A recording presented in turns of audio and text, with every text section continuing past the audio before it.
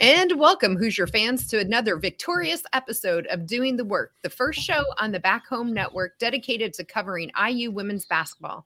I'm your host, Kathy Amos, and I'm here with my co-host, Jeff Marlowe. This afternoon, we are discussing Indiana's resounding win over the Purdue Boilermakers on the road as our number 4 ranked Hoosiers beat Purdue 69-46. This now takes our women's record to a program record, continuing on with just record-setting records with a 22-1 win overall and a 12-1 in the conference. But as always, we will start this show as we do every show, and that is with our Hoosier Proud banner moment. And Jeff, for me, I think it's probably going to be kind of an obvious one, but I'm going back to the beginning of that third quarter. So we come out, Sydney Parrish gets fouled. She ends up going 1 for 2 from the free throw line. Then Yarden goes down on the other end. She gets the steal. She throws it out to McKenzie. And then McKenzie gets her first basket down there on a non-fast break basket. And then another one from Yarden, making it 36-26. We get yet another turnover from Purdue on the other end. McKenzie comes down yet again, pulls up another jumper on the end. And that puts us up on a 7-0 run that caused Purdue to take a timeout. That put us up 38-26 at that point in the game. And honestly, we never looked back. That really led to just an amazing third quarter, especially defensively, but really just came out with some amazing adjustments from halftime. Our defense was on point, only letting Purdue score 2 points in that entire quarter, and had a 19-2 third quarter. And that really just completely shut the door on Purdue for the day. And for me, that is what led to our banner moment. It was really as the entire third quarter, but I think that sequence at the beginning of the third quarter really set the tone for our team, both defensively and making some great adjustments on the offensive end to get McKenzie the ball into a place where she can actually work to get some baskets for us. And as always, our banner moment is sponsored by Home Field Apparel. Home Field is constantly releasing new schools or updating their products for schools in their existing product line. In fact, I've heard that not only did they just release new stuff for Indiana, they might be doing that again and releasing even more new things for Indiana. So hopefully you can find something for yourself or anyone in your family that just loves great collegiate gear. So whether you want, again, IU gear or other college teams, or just really nothing actually associated with any team at all, Home Field probably has something for you. You can go out to homefieldapparel.com, and if for some reason it's still your first time purchasing from Home Field, you can use our promo code HOME, HOME, get 15% off your first order. Again, that promo code is HOME for 15% off. The website, homefieldapparel.com. Wear one for the team.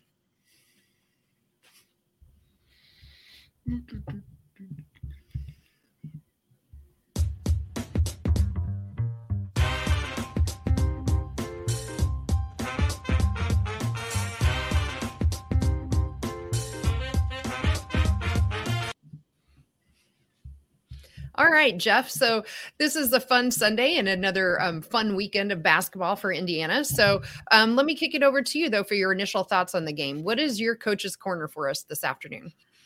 Well, I got a couple things, Kathy. First of all, what a great weekend to be a Hoosier. I mean, wrestling wins earlier in the week against Purdue. The men win yesterday, and the women go up to Mackey today in front of a sellout crowd. I mean, the place was a legit sellout and a pretty hostile environment.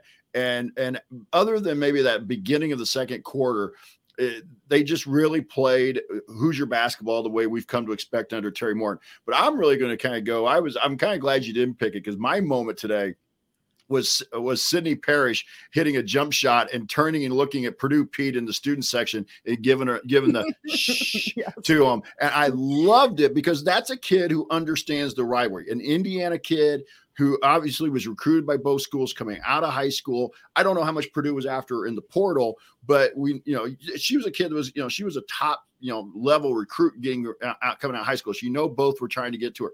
But that kid just is tough, and she's tough as nails. And again, just what we've really expected. But this really was kind of a game to get ready for the game. You had to win today in order to keep pace with Iowa. We're going to talk about Iowa here in a little bit, but now you got a huge game you got to focus on, and I'm sure they will, but you got to, as tough as this one I felt like, especially in the second half, became businesslike. Just go out there, do what we're supposed to do, get the job done, and then let's get on to getting ready for that game on Thursday.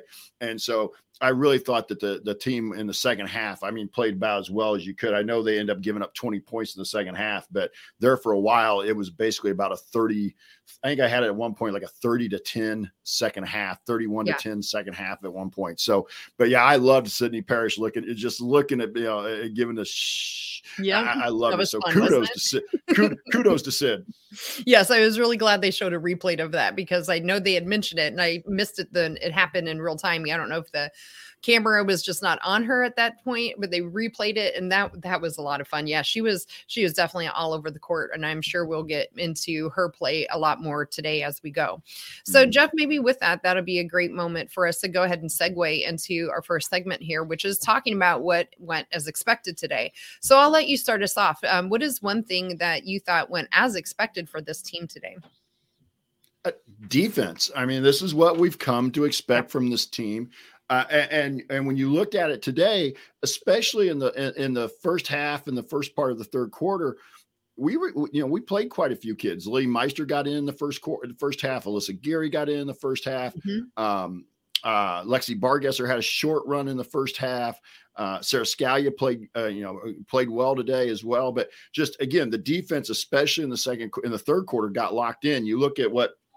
We held Purdue to 6% shooting for the quarter, and we forced 7 turnovers in the quarter as Purdue shot 1 for 17. So, but it was really outside of that, about 3 to 4 minutes of the second quarter, the defense was really locked in all day long. I don't want to get too far inside the numbers, but just look at the shooting numbers and you can tell the way they played and with the number of turnovers they forced.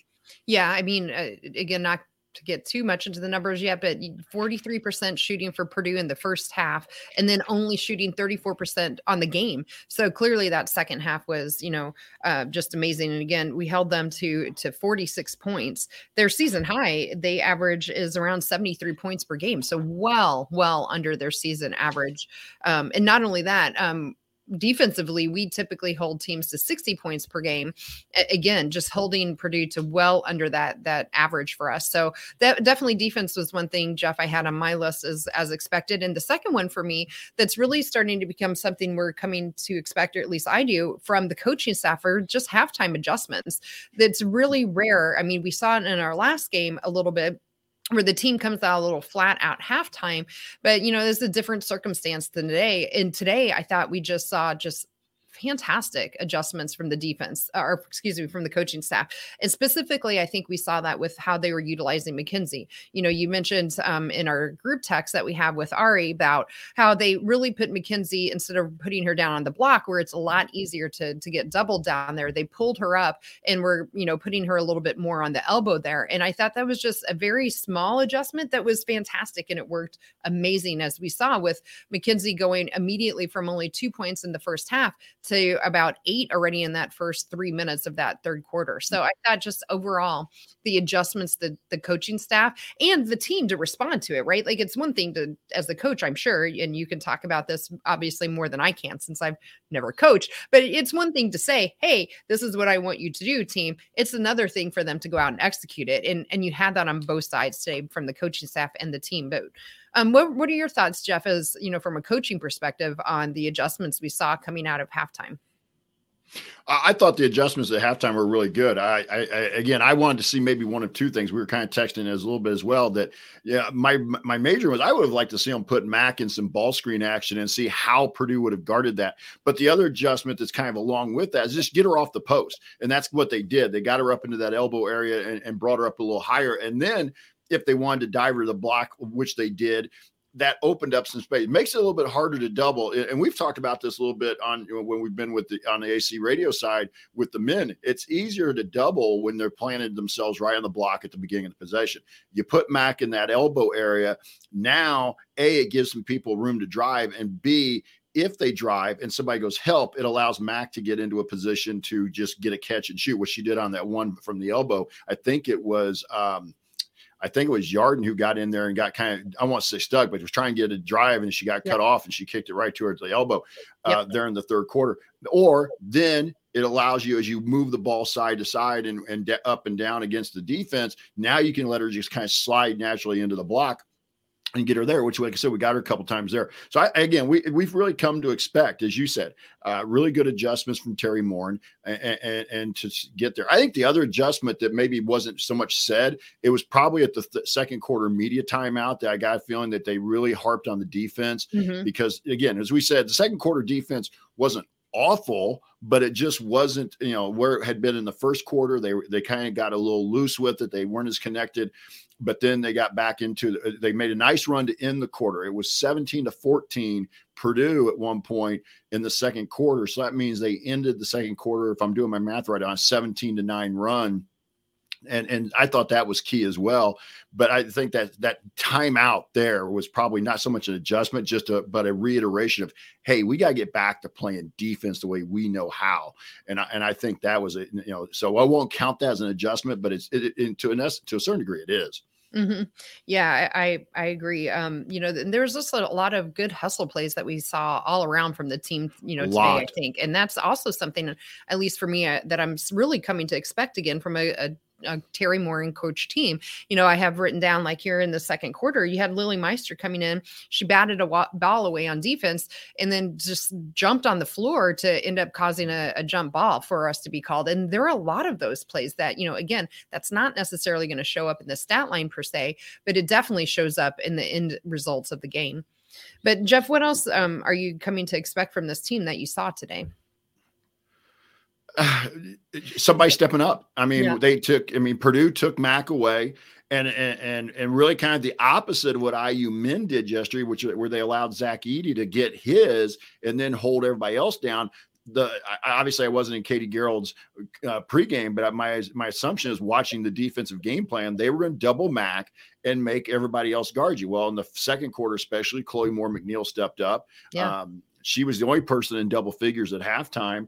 And then, and then as you look at the scoring, we ended up with 4 players in double figures, all basically right around the same area of 13 to 15 points for each of them, which is kind of nice, but it's expected because we don't necessarily know who's going to be in double figures. Usually Mac's getting 20 right now. We've kind of come to expect Mac to get 20 plus.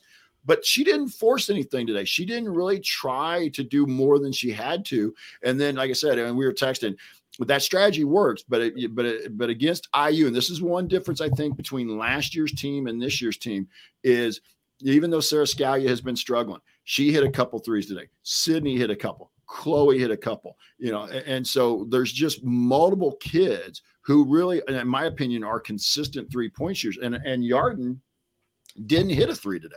So, I think that's a hard strategy. I get why they did it, but I think it's a hard strategy to be successful just because of what we can do.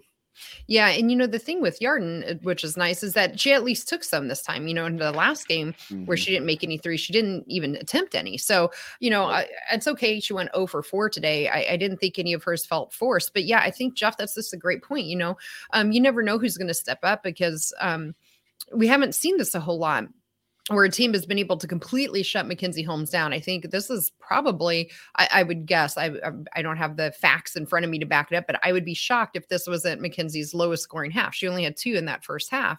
But, Chloe had, like, to your point, she had 10 points in that second quarter that really just kept us right into the game and, going into halftime up 5. So again, I thought Sarah played really well too, especially in that second half as well, coming out. And, it looked like hopefully maybe she's gotten her 3-point shot back a little bit, going 3 or 4 today. So, and we haven't seen that from her. So I think your point is great, where yes, we kind of expect somebody to step up, but we just never quite know who that second or third person is going to be. And Kathy, let's throw in there. I'll throw it in here, not to interrupt you, but just the player we would have thought that would have been one to kind of be in that role today. Grace Berger didn't play terribly, but Grace had another rough shooting day. She was 3 for 10. And she had 5 turnovers. So again, Grace, I hate to use the word slump, because we're winning, but I know Grace would be the first one to say that's that's not acceptable. Having talked with her last year about, especially the turnovers, not so much shooting, she would be first out. You're going to miss shots, and she's not going to stop shooting because she misses shots. But if you would have said, without looking at the stat sheet, that we had 4 kids around 13 to 15, you would have thought Grace was one of them. And she wasn't, and we still won by 23. So again, just that expectation that somebody will make plays. Yeah.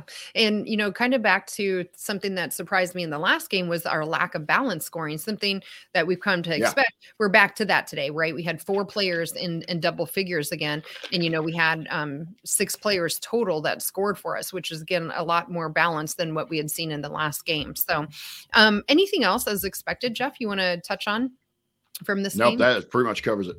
Cool. Well, let's lead right into things that maybe surprised us today. And I had a few that I wrote down.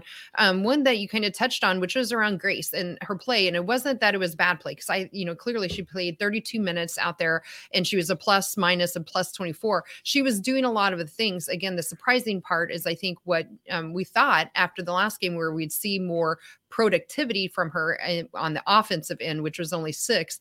And to your point, 5 turnovers is something that really surprised me from Grace. What didn't surprise me is all of the other things she did, right? The 4 rebounds and the steal, the block, things that just you don't get into that stat line, where I thought her defense was actually pretty good today. But a little surprised that we didn't see more offensive production from Grace. But any other thoughts on Grace, or another surprise you want to just jump right into? I thought maybe, and I hate to use this as an excuse, but I thought she got the moving screen call early, kind of in the first quarter, right before maybe the media timeout, and kind of a tough call on that. And then she got an offensive foul, kind of called for a push off. I think that was in the first half still. So I wonder if that maybe just took away some of the aggressiveness that she was looking to play with, because you get a couple of fouls, you got to maybe take a little bit off the throttle. But I'm also one that knows, that I suspect that when they get back to Bloomington today, Grace Berger is going to be the first one in the Cook Hall, getting shots up, working on her game, and I would expect her to come out of I hate to call it a slump, right? But just really hasn't been efficient. That's the word we should say. She hasn't been efficient shooting the ball here the last couple of games. I think she knows big game coming up. Yeah, she knows big game coming up on Thursday. The only thing, again, surprised me here is just I guess I wouldn't even call it a surprise at this point anymore. It's just that the bench continues to give us solid production. And again, I don't want to get too far into the numbers, as we have a segment called Inside the Numbers, but but again, we talked about this. And again, I hate to keep saying it every episode, but Lily Meister, Sarah Scalia were the prominent 2 today off the bench, but we're getting solid production off the bench from a number of different players, I should call them. I'm still used to calling them kids from my coaching days, sure. But from players, and that only makes us better, because we talk about, you look, and I know we end up with a huge win, but nobody played more than 32 minutes today. Nobody, and that's key to me. Yeah, I agree. So maybe talking a little bit more about that bench, though. Sarah, we expected her to come in onto this team after playing at Minnesota and just, shooting the ball lights out from 3. And she did that at the beginning of the season. It's kind of morphed into a different role for her today. So are we surprised at all from her today with 3 for 4 3-point shooting? Or are we starting to come to expect that from Sarah, where she's finding other things to contribute, right? Like we saw her driving and getting some 2s and really just making some nice defensive stops. So she seems to become more of an all-around player as opposed to a 3-point specialist. So is it something we stop saying we're surprised if Sarah does or does not shoot a bunch of 3s, and she's more of an all-around player? Or what are just your general thoughts on Sarah's play today? Well, I would think that that's been something that has, as you mentioned, just kind of morphed into her role. She was struggling with her shot earlier. And I think one of the things that probably when she came in here that we've talked a little bit about with Austin when he's been on a couple of times, we talked with Amanda a couple of times that she's been on as well, that the people who are a little bit closer sometimes to the program than us, even Ari, that it's defense still is the foundation of this team. And I think that probably took Sarah a little bit of adjustment, especially once the season started. It's easy to feel like you're making that adjustment in practice when you're going against the same people all the time. but it's a little different when there's somebody in a different uniform who's trying to score or trying to do something against you, and you're supposed to be staying into those principles. But I think she's starting to figure out. I think that I would like to think that the coaching staff has had a lot of talks with her about, hey, just because your role has changed a little bit doesn't mean you're less valuable. You're still and I think maybe even Coach Morin used this comment earlier in the offseason. Like, she has 6 starters. There's really not 5, even though Sarah's not starting anymore. There's, she has 6 kids she really could trust to put in the lineup if they allowed her. And so again, we saw this a little bit. She played better. She definitely played well at Michigan. And then she struggled a little bit. I think it was against Rutgers, but I thought she had a solid game against Minnesota, and she had a solid game against Ohio State for the most part. So her role's changing. Like you said, she had, 4 rebounds. That's kind of what I look for with Sarah. Is she getting on the glass? Because we need guards to rebound. And so I wouldn't call it a surprise, but I think it's just a change into what she probably thought was going to be her role.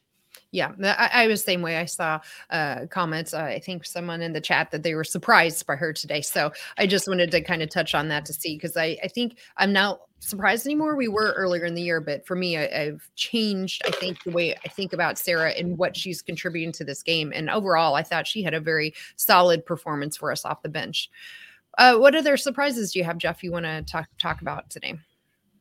Nothing really. I mean, because with the way the game went, it took away, anything that I thought might have been, somewhat surprising. I was really worried. I know it's a rivalry game, but I was really kind of worried they'd get caught looking ahead a little bit, kind of the ultimate trap game.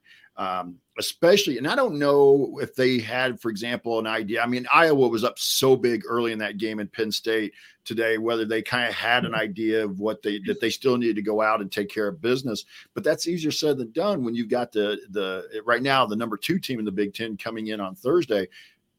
Young players sometimes lose sight of what's in front of them, even with a team that's as veteran as us. But so that would have been the one surprise to me if they'd come out, kind of a little flat, look like they weren't really into the game, but didn't have that issue at all. No, not at all. So let's talk maybe a little bit about how Purdue, I thought, at least for sure, and we already talked about the halftime adjustments, but let's just talk about the first half and how I thought Purdue's game plan against McKenzie was really interesting, right? And it is something. Are we concerned about that becoming a blueprint with our halftime adjustments? I'm not, but Purdue really found a way to shut McKenzie down the first time really all season, where they were really pestering her from getting the ball. And then as soon as she did get the ball, they just completely locked down on her and doubled down on her. It didn't work for the whole game. I was a little surprised, though, at how effectively it worked, because the other teams have doubled McKenzie as well. And it just never seemed to work quite as well. And that's one of the other surprises I had. And I think they go hand in hand, is that was the only statistical category we lost was points in the paint, which wasn't a lot. I think we lost by 2 points. Yeah. 24 for us, 26 for Purdue. But what were your thoughts maybe on just that first half performance from Purdue defensively on McKenzie, and just in general, how we did with the points in the paint compared to them? Well, the one thing I thought that, and again, I think this was a little bit, we saw this really kind of in the first part of the third quarter. Purdue wasn't even waiting for the catch. They were really doubling her before she even, just as she got to the block. There was at least 1.5 people guarding her before she ever really got set up. And so that made it even harder to get the ball into her. But I thought maybe we did struggle a little bit recognizing that and making a pass and getting it to maybe the backside or a dive. But we saw that, I think it might have been the first or second possession of the second half. We got it into Mac. She was doubled. They kicked it. She kicked it out. And then Sydney made a dive on the backside and got fouled and on the shot. And so that's what I think you have to do. If somebody like Purdue, if somebody's going to try to take that blueprint, just double Mac before she can even catch it. A lot of what we've seen before is kind of what you see traditionally on the double team, is they'll catch it and then the double team comes from somewhere. Like I said, a lot of times today, Purdue was just really doubling her from the get-go. And so you got to move the ball. You got to move the ball a little quicker. You got to recognize who's being kind of left open with that. And I thought they made, again, that was part of that adjustment at halftime. Yeah, I agree. Well, those were all the surprises I had written down, Jeff. You said nothing else for you? Nope. All right, cool. Well, let's jump inside the numbers then. Why don't you go first? Is there any specific team stat we haven't touched on that you want to go over? Yeah, I will say this. I was just because the one stat that we talked with Austin a little bit about that we didn't do very well against Minnesota. Now, as Austin pointed out and kind of helped us a little bit with understanding, Yeah. Minnesota is a very good rebounding team, and they out rebounds. But today we won the battle on the glass 41-34. Now we ended up giving up 12 offensive rebounds, but we had 13 offensive rebounds ourselves. So that to me was kind of a key. That's one of those recipes or part of the ingredients for an upset of a top-ranked team, a top 5 team on the road like that. You got to turn them over. You got to get them in a little foul trouble, and you got to crash the glass and get second and third opportunities. And we limited that. And I thought that was a big stat for us today. Yeah, I did too. I had rebounds written down for sure. Purdue averages around 36 per game. They were at 34 today, so for 41 for us. The other team stat that you just started touching on a little bit, I want to talk about is the turnovers. 18 for Purdue, 15 for us. The thing that really is not what I like about this though is not the number of turnovers, it's the points off of them. Again, I like the points off of turnovers because sometimes you can have these turnovers and if maybe they're live ball or not live ball, and they can lead to other points for the team. For us, we really won that category today. 18 points off of Purdue's 18 turnovers and only 6 off of our 15. So even though we were a little higher than our season average, around 12 turnovers per game, we definitely forced more and really contributed or really capitalized on those turnovers as well. Again, back to that theme we were talking about, things we've been coming to expect. That defense from our team is just really on display here with those points off of turnovers. Yeah, and I'll go to the points off. Well, even just there, you're talking about 18 turnovers, 18 points. We got a point for every turnover we created. And then the points per possession, we were at 1.015, and we held Purdue to 0.708. And I don't know what it was the second half alone, because first half Purdue was at 0.839. So, that tells you just how good the second half was. Let's see. Points. Yeah, I don't know what they were. So obviously, the go from 0.839 in the first half for Purdue points per possession down to 0.708. They were well below that 0.708 then. What other stats do you want to talk about? Individual or team, either one? I'll save it again because we got probably way too many people in that finally to talk about for game ball and hustle work. Yeah, that'll be interesting, huh? But I will go to this. How about on the flip side? Abby Ellis, I believe, was coming in, was the leading scorer for Purdue, and we held her to 10 points on 4 of 11 shooting, forced her into 2 turnovers. She only had 2 assists. So I thought that, they probably had a pretty good game plan for Ellis, and a couple of those were shots that she hit tough shots and on those. So, but I thought that was key for Ellis to get held. And then Janae Terry was held scoreless and got in foul trouble for us. And luckily, to our advantage, was gotten foul trouble. So those 2 players combined, I think, were the leading scorers, or 2 of the 3 leading scorers for Purdue coming in, and they were held to a combined 10. Yeah, absolutely. The other thing just to quickly touch on is our field goal percentage. In the first half, we were a little cold from the field, only 34%, but we really ratcheted that up in the second half. Again, I think part of that is contributing to getting Mac more involved. She has such a high field goal percentage. Going 6 for 7 today from the field. She's one of the top scorers in the nation, but we ended up with 40% shooting, which, after starting off 34%, ending at 40%, I was actually pretty pleased with. Lower than what I would have liked to see on total on an average, but to see the turnaround I think was really nice to see. And then holding Purdue to a total of 34%, again, kind of goes hand in hand with that points per possession, but they were shooting 43% in the first half and then held them to a game total of only 34%. Any other team stats, Jeff, or do you want to touch on anybody individually that we haven't so far? Again, you brought it up a little bit earlier. Again, it's not going to jump off the page at you, but in a game where, especially early in the first half, where she got some early run, Lily Meister comes in and got 2 rebounds. And in a game where every rebound is valuable, I thought, again, we were able to get Mac a few minutes of rest. And it was interesting is they also kind of were double teaming Lily. So it wasn't just to a certain, they were going to double team the post, whoever was down there. So I thought that was interesting. Yeah, I did too. Maybe one other thing to touch on is the steals. We had 11 steals as a team, and 5 of them came from Chloe. And I feel like there were like 3 of them back to back to back in that second quarter, where Chloe just really exploded in that second quarter with a lot of steals. And then her, 10 of her 13 points came in there. So I thought Chloe had just a really fantastic second quarter, but the whole game, I thought she was on point with her defense as well. So team 11 steals, I thought was really fantastic. Again, we talked on the total Purdue turnovers, but the fact that 11 of them came from our steals, I thought was really good. Yeah, I do too. Cool. Any other stats you want to touch on in this segment? No, I think I'm good on that because, as I said, I think we need to save some of them for the game ball and the hustle. I agree. Me too.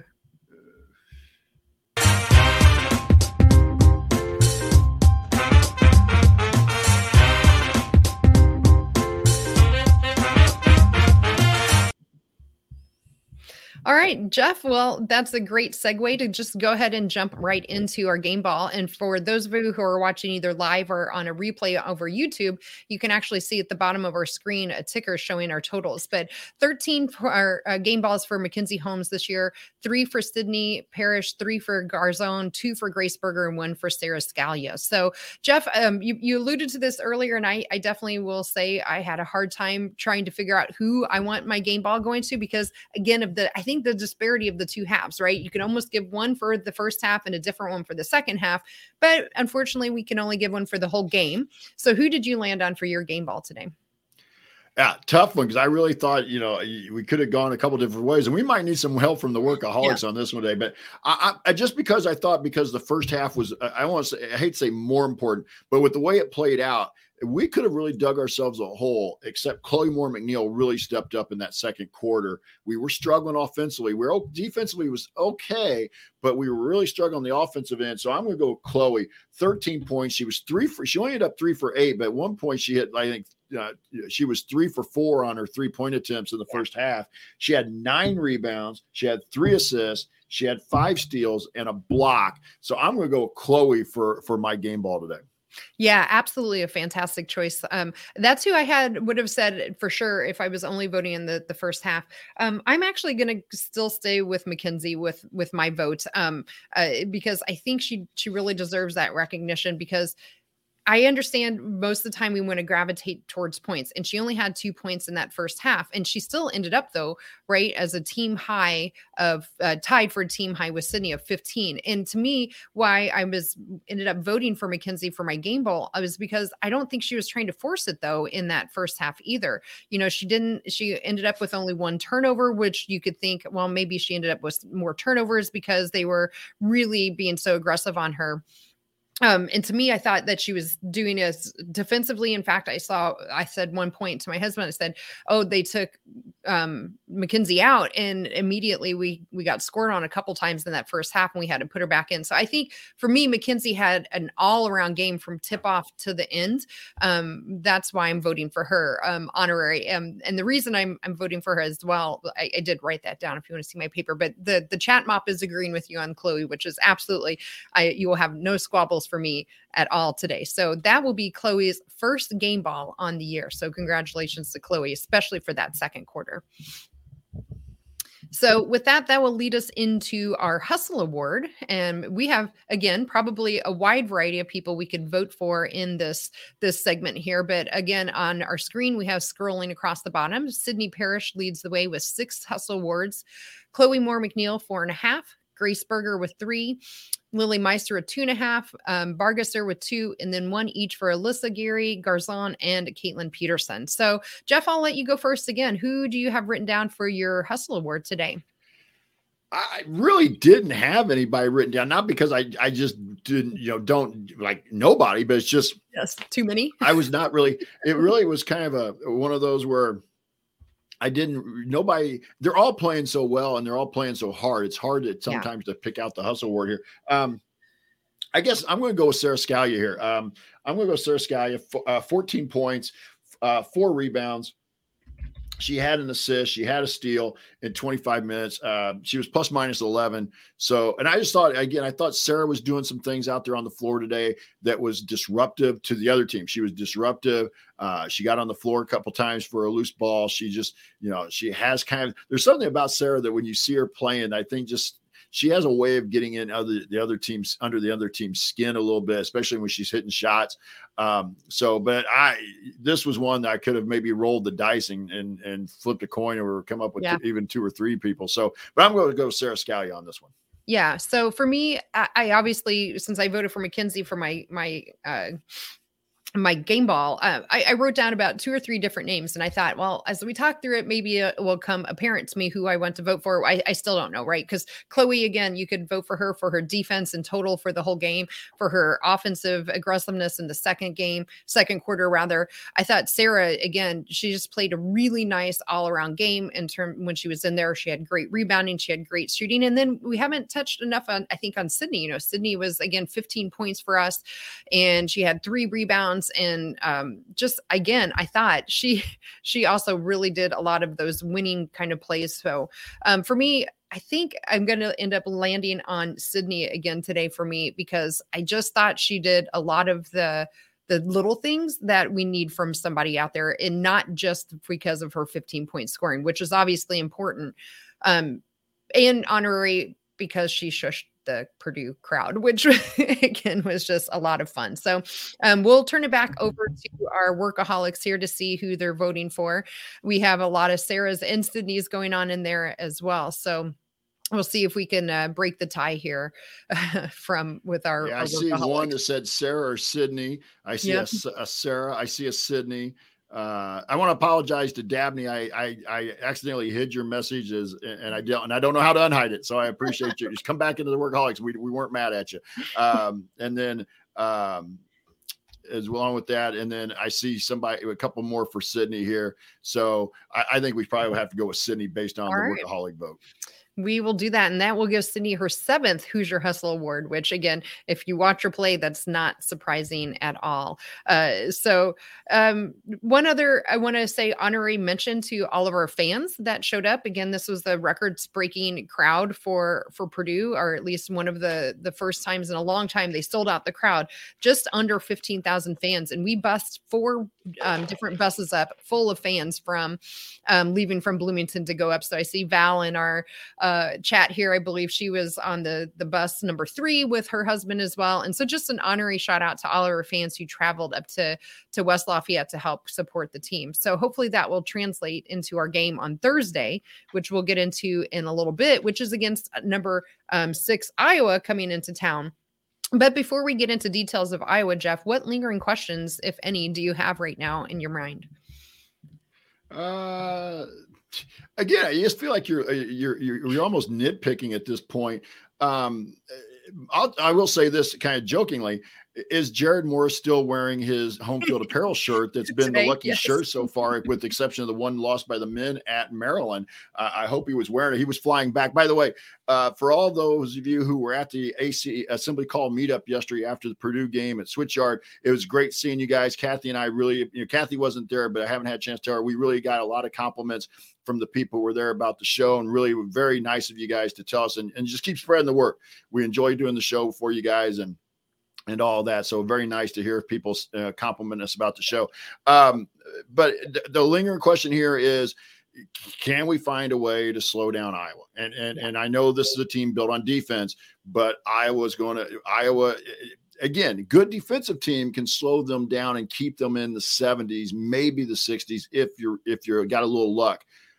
But when they get on a roll, and again, everybody's going to focus on Caitlin Clark. Kid she's a great player. She's a great player. You got to quit referring to them as kids. I'm sounding like an old man. But she's a great player. I get that. She really is. But Monica Sonano is an excellent player. I'm forgetting Warnock is a really good player. Warnock's a good player. There's another wing that can hit threes. I mean, there's more than just one player here and such. Now, can you slow them down? Or do you take the attitude we saw in the chat earlier? with the workaholics. Do you treat them like you treated Zach Edey yesterday? You let Caitlin Clark go for her 30, possibly 40, and see if you can shut everybody else down.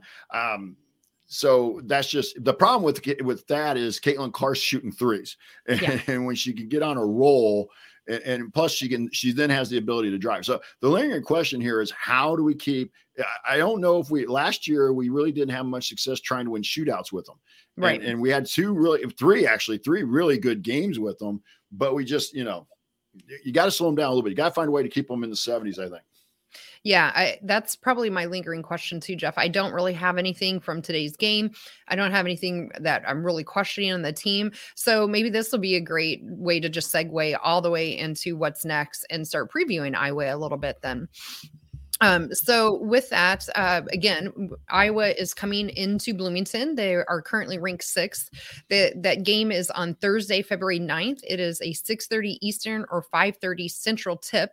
And the game will be aired on Big Ten Network. So in case of those of you who don't have Big Ten Plus, just feel happy. The rest of February here on out, all of our games will be on some kind of regular TV and not Big Ten Plus. So this is one on Big Ten Network regular.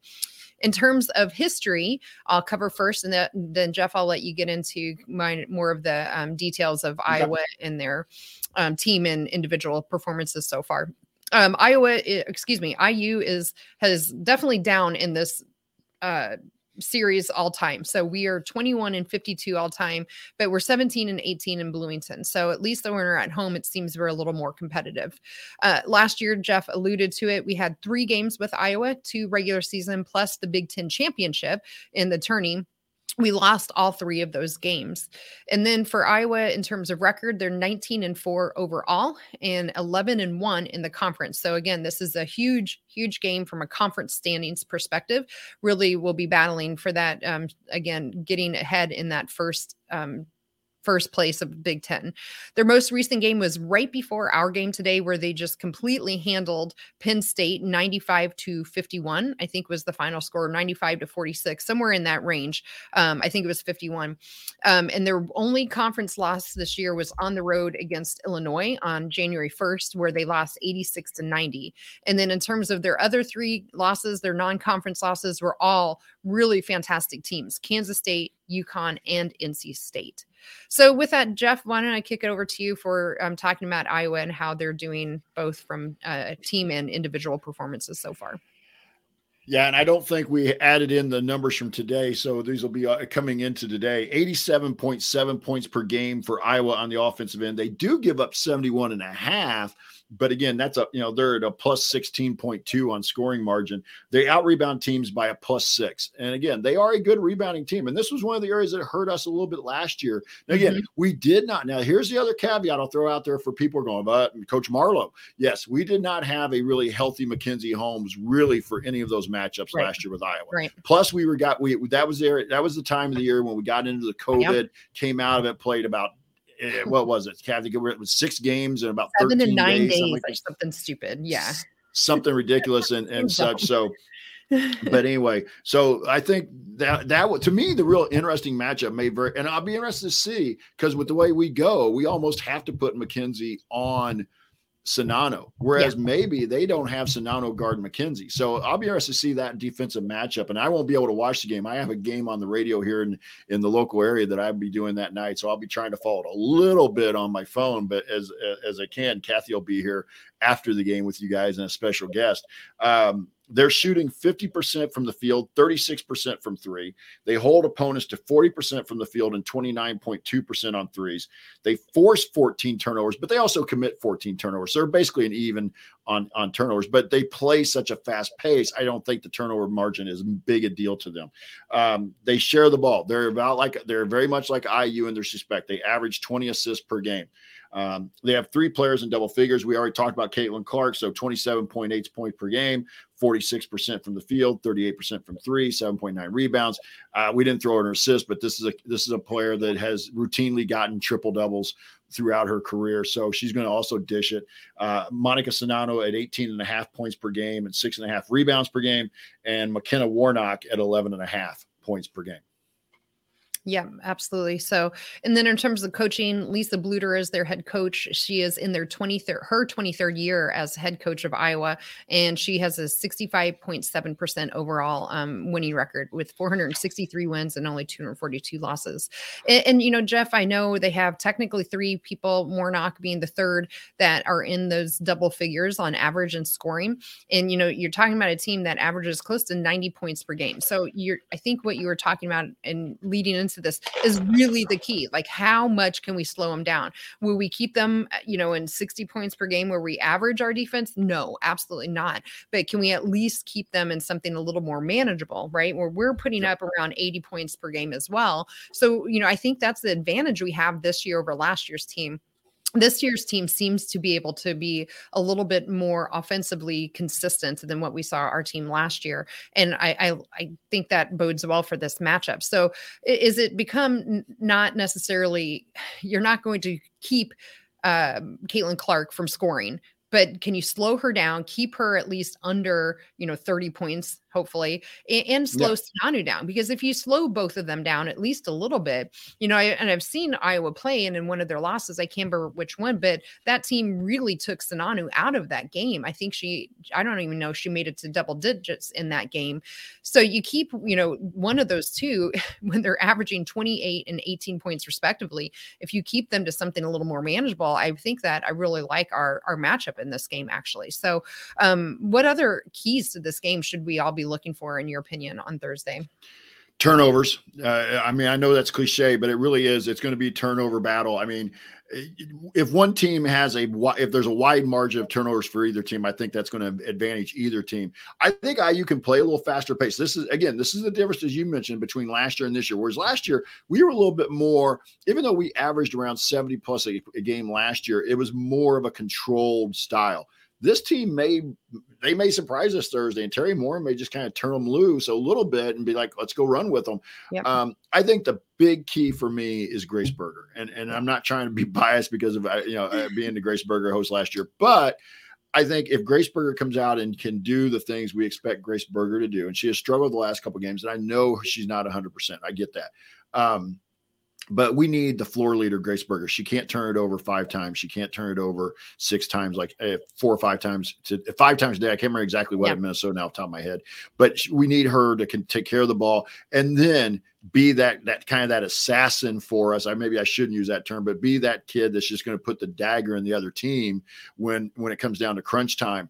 And so I'm looking for Grace Berger to have a really good game all around and be that that player that lifts us over. Yeah, I agree. I'm hoping again to see what we saw today, which is that balanced scoring. I think the other X factor that I really want to see again is from our crowd, actually. And, we've talked about today was a sellout for Purdue. Ohio State has technically had some sellout games. Iowa has already announced that our game against them in Iowa City is also a sellout. I don't expect us to sell out our arena because I don't think we shut down our balcony. So 17,000, but can we again set another record and get over 10,000, 11,000 fans in there? Because when we do, I think our fans in particular are really a huge factor for this team, and they really feed off of that. And so I think that's going to be a big X factor for us in this game on Thursday night. And that's an interesting, it's an early tip, 6:30 Eastern, and it's on a weeknight. So I'm hoping that we can really get our fans out there and filling up Assembly Hall. And I agree. I hope so too. I hope the students show up, and somebody needs to talk to the Big Ten office a little bit about scheduling for 6:30 on a weeknight instead of a weekend. But right now, if you're the Big Ten office, you got to be fairly happy with the way the league's playing out. Yeah, it's been competitive. It's been competitive, but I think all along they wanted IU and Iowa to kind of be in this mix. Big game today, and maybe even going on right now or start a little bit later. Ohio State and Maryland. Because somebody basically, in my view, somebody's out of the race. Whoever loses that game, can still play spoiler. Don't get me wrong, but I don't think you can win the league. I don't think you're going to win or share even a share with 4 losses. So in my view, whoever loses that game is probably out of winning, but then they can play spoiler as well. But that's a big game today. Yeah, I have that pulled up. It's halftime in Maryland right now. Has been in the driver's seat from the beginning. It's 30-42 with Maryland on top by 12. So yeah, again, it's in Maryland. Is that game? Yeah, it's in Maryland. Yeah.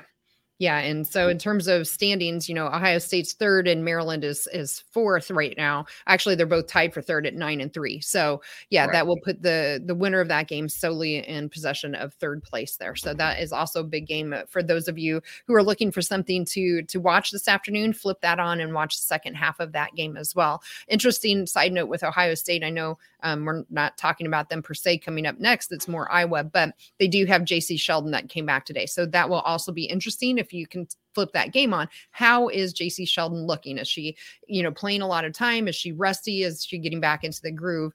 Right now, it looks like, the team is starting to really need her, being down 12 at half. So anything else, Jeff? Yeah. Yeah, and I don't want to jump too far ahead, but I think we go there next Thursday or the next Saturday or Sunday? We have they're in the Monday, game. Monday the 13th, we go to Ohio State. So after Iowa. So it's after Iowa. So yeah, so there you go. So it's coming up. So yeah, that's why JC Sheldon's so important, because obviously we still have them to play on schedule. No, I don't have anything else about what's next. Kathy, why don't you take us through the programming? All right, let's do it. So Jeff is keeping us updated about all of our Hoosier alums who are out in the professional world. You can find those updates if you're in our private community or on our Twitter feed. If you don't already follow us on Twitter, you can find us by just searching for Doing the Work, which is all with spaces in between. You can also check out our Assembly Call community page by going to assemblycall.com/community, and you can join there. We have a lot of great conversations about all kinds of things around IU, including women's basketball. In terms of Assembly Call Radio, they will have a post-game show after the men's game against Rutgers. That's on Tuesday, the 7th. Also, be sure, if you don't already, to catch and subscribe to Crimson Cast on whatever podcasting feed is of your choice. They are part of our Back Home Network family, mainly covering IU men's football and basketball, but also they just have Amanda Foster, who started a women's podcast there as well. So if you want additional information and a different take maybe on the women's team, you can go and catch her on there on Tuesdays. In terms of us, Jeff mentioned Thursday is the Iowa game. We will be live after that game. I will be coming on with a special guest still to be announced. Jeff has other conflicts that he will have to do. One other thing, not really necessarily a program note, but Jeff kind of alluded to the meetup yesterday. I just wanted to tell everyone thank you. I know I wasn't able to be there. I've had a lot of people reaching out. For those of you who hadn't heard, my husband was diagnosed with cancer a couple of months ago, and he had surgery just this past week. So I've been home here taking care of him and helping him recover from that. So thanks to all of those who have been sending me some private well wishes to him. Really appreciate it. It means a lot to us. So it'll be a kind of a topsy-turvy couple of months for us as he kind of recovers from surgery and then goes through the rest of his treatment. So just a special thanks to everybody in the community. It makes it what's so special for everyone. So thank you for that. But Jeff, I think that covers all of our programming notes.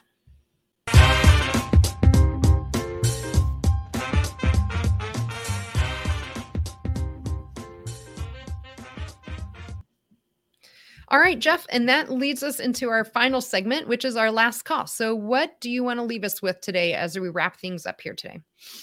I'll go two things. 1A, just a huge win over the in-state rivalry. You always love getting the win. Just a great weekend for the Hoosiers, but especially for our women's team to go out and get a 23-point win on the road to maintain their sole possession at this moment, sole possession of first place in the Big Ten. And second, like you mentioned, Kathy, just really need the fans to come out Thursday.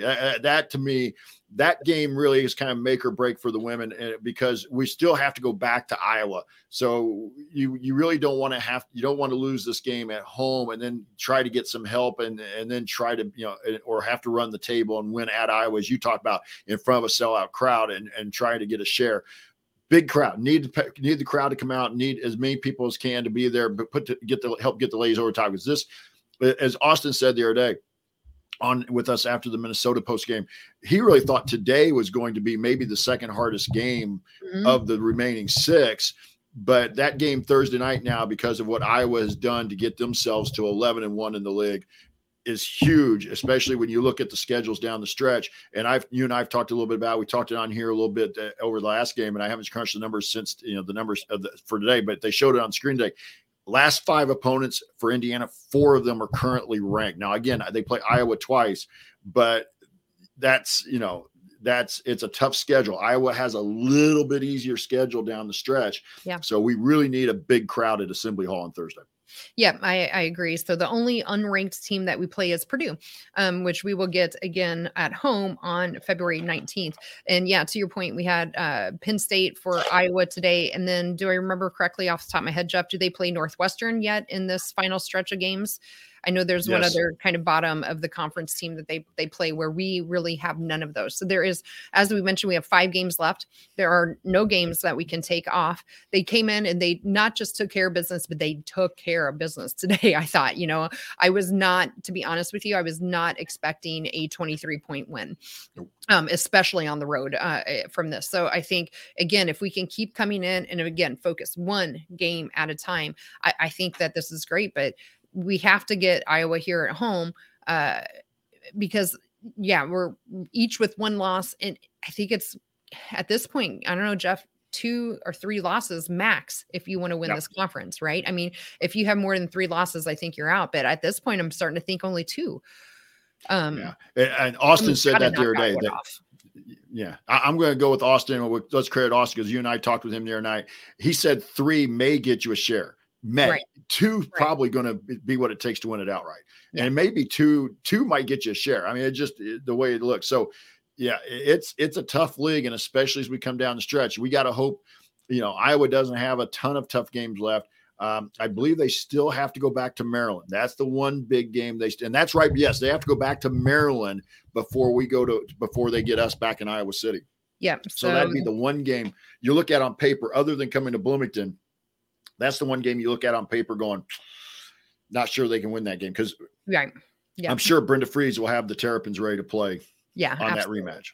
Yeah, so let's see. We'll just run down Iowa real quick. So Iowa, obviously, we have coming to town on Thursday. Then they have Rutgers at home on the 12th. They have Wisconsin at home on the 15th. They go to Nebraska on the 18th, go to Maryland on the 21st, and then we end up playing each other on the 28th in Iowa City. So, yeah, definitely a slightly easier road ahead for Iowa. That doesn't mean they can't stub their toes. So we'll hope for maybe Nebraska or Maryland to really take it to them when they have them, the Hawkeyes come visit. So anything else, though, Jeff, before we wrap things up completely? Nope, Kathy, that's good for me today. All right. Well, thanks to everyone that is in our Workaholics chatting along or just listening live. We really appreciate all of you being out there. And for all of those who listen to you later, if you either watch us on YouTube or whatever podcast feed of your choice. But if you do want to see us do the show live and be part of that live chat, you can subscribe at our YouTube channel at youtube.com/assemblycall. Again, I already mentioned the private community, but just to repeat that, go to assemblycall.com/community to join us there as well. A special thanks to John Ringer of Riggs Design for designing our logo that we have this year. A big thanks to Bob Thompson for our music that you heard throughout the broadcast. And again, thank you very much for all of you for listening and supporting Indiana women's basketball. We love it and keep spreading the word because we think a lot of other people might be missing out and they will love it too. But we will talk hoops with you again on Thursday after the Iowa game. And until then, keep your elbow in, your eyes on the rim, and let's go Hoosiers.